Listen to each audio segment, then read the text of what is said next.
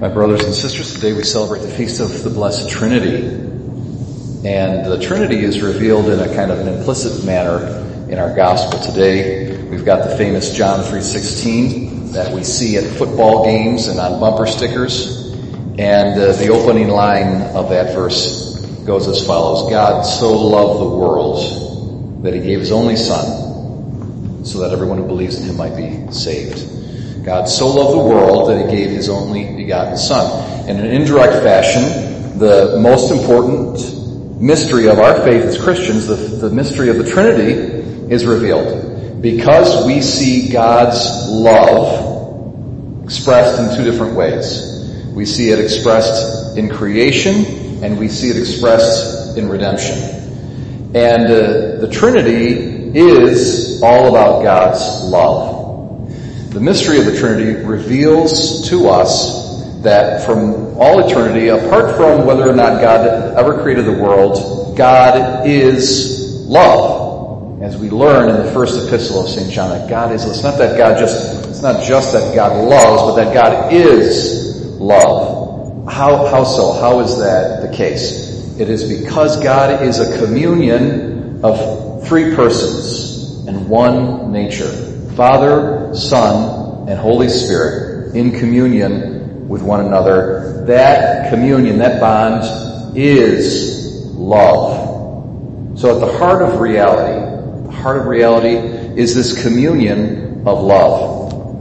And that would be true, it would be the case even if the world never existed. Okay, God didn't need to create the world. All right, the world is not a necessary reality. But in fact, God just freely, of his own bounty and generosity, decided to create the world. And he did it out of love. And that love of the Trinity is then seen in the world. So this is where we say, God so loved the world. He's talking about creation here. Okay? That he gave his only begotten Son. That's the redemption. So God's love is expressed in creation. He created us out of love. And then, even foreseeing the arrival of human sin into the world, he nonetheless decided to redeem us so that we would not be lost and separated from him forever. And so that's the redemption. And so he sent his only begotten Son. And it's with the sending of the Son, it's with the incarnation of the Son, that the mystery of the Trinity is revealed. Before Jesus came into the world, the mystery that God is a Trinity was not fully made known to human beings. Okay, it was revealed in the Old Testament in kind of indirect and veiled fashions, but it wasn't explicitly revealed until the Son of God came and revealed to us the mystery of the Trinity, the mystery that God is love. And that love is expressed in creation, it's expressed in redemption. The redemption is seen, the love that is the Trinitarian love that's seen in the redemption is seen, of course, in the passion of our Lord Jesus Christ. And Jesus' blood, any amount of Jesus' blood would have been sufficient to redeem us. A single prick of the thorn of his crowns, that would have redeemed us. Okay? A single lash of the whip on Jesus' back, that would have redeemed us. That would have been sufficient. But Jesus, out of love for us, decided to go much further. And he embraced the entire course of the passion. Okay, and he went to the cross and he died for us. All the horrendous things that he suffered on our behalf. And that Trinitarian love seen in creation, seen in redemption, is expressed in a privileged way in different created realities. And it's been pretty common over the past 30 years for preachers to talk about how God's Trinitarian love is expressed in the family. And I've got a movie reference for you guys, for you movie buffs out there. I've got a movie reference that I think is a really nice illustration of the love of the Trinity expressed in the family. That's also a very good illustration of the redemption. And you guys know me, I think I've said this to you before, especially when I was in my homily about Mr. Rogers. I'm not sure if you heard that one or not, but I thought the Mr. Rogers movie, the recent one that came out, was really good. But I'm a movie snob. I'm a self-proclaimed movie snob. I hate all movies. I think they're a complete waste of time and that like billions of dollars have been spent and completely flushed down the toilet because almost all movies completely stink terrible acting, terrible script, terrible, everything, So especially today, you're watching a computer program. It's like it's all special effects that are done on computers. But I know I'm picky, okay, and I'm hard to please when it comes to movies, but every once in a while a movie comes along and makes it onto my A-list. And I saw a few months ago a movie from 2005 called The Cinderella Man. And I think that that's a really great movie. It's got an excellent script, excellent acting, and cinematography is very good. It's based on a true story of a man by the name of James Braddock, who was an Irishman from New Jersey. He's a boxer. And it's about his story of encountering great failure in his profession of boxing. And actually, he broke his right hand, and then he became decommissioned. The league decommissioned him, and so he was kind of disgraced. But then he got a lucky break later on, and he made it back, and then he actually won the heavyweight title. And it's a true story. It's based on a true story, and he's a good Catholic Irish, New Jersey guy. But in there, we see this deeper plot about the love of the family. And it's a wonderful relationship between him and his wife, and they've got about 3 kids, I think. And right when he's decommissioned from his ability to box, his license is taken away from him, the depression hits. And so it's like adding insult to injury. And so he's going around trying to find work. He finds some work on the docks, and thereby he strengthens his left hand. And so that's how he's able to win when he gets back, because his left hand is much stronger now. So he works a little bit on the docks, but he has a hard time finding work. And at one point, you can see like the interior of their house becomes less and less nice, because they have to start selling everything.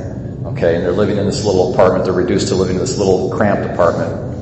And at one point, his son, who's maybe 7 or 8 years old, goes and he steals from a butcher's shop. And the parents find out, and James Braddock takes his son, takes the item that was stolen, walks down the street, back to the butcher's shop, and he makes his son apologize to the owner, and he returns the item. They walk outside, and he kneels down with his son, and he says, and he's very gentle and he's very loving, but he says, no matter how hard it gets, okay, because they're going through the depression, no matter how hard it gets, we don't do that. We don't steal. You got it? You got it? And the kid confesses, and he says, Daddy, why I stole this, because in school, he had a friend, Johnny, let's call him. Johnny's parents had a hard time making ends meet, and so they sent him away. And I don't want to be sent away because you guys are having a hard time making ends meet, and I don't want to be sent away.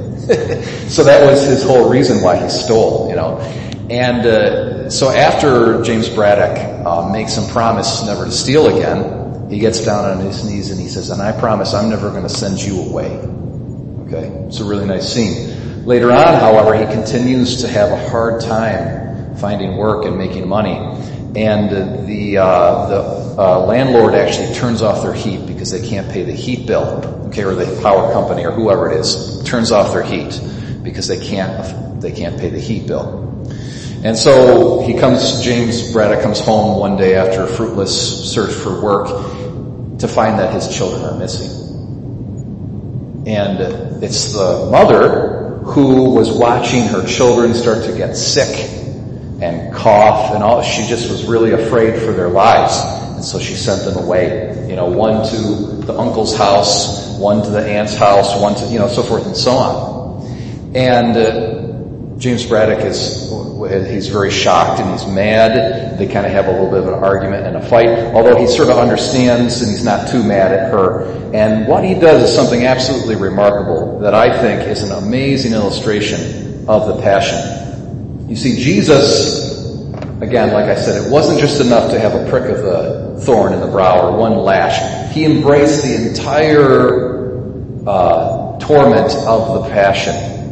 And one of the worst parts about the Passion was its humiliation and its shame. Okay? And so it says in the book of Hebrews that he endured the shame. He endured the cross, despising the shame. It's kind of interesting. Endure the cross, despising the shame. What does the scripture mean by that? It's that Jesus said, he looked at the shame of the cross and the humiliation. He said, you're nothing. I can take you.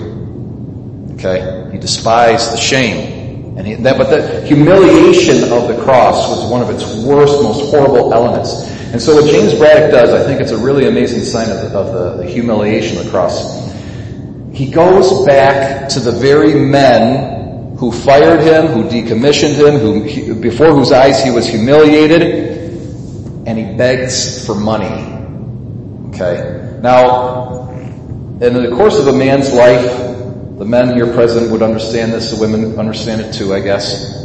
Especially for a man, when you're shamed or defeated or lose in a professional workplace or what have you, you say, okay, all right.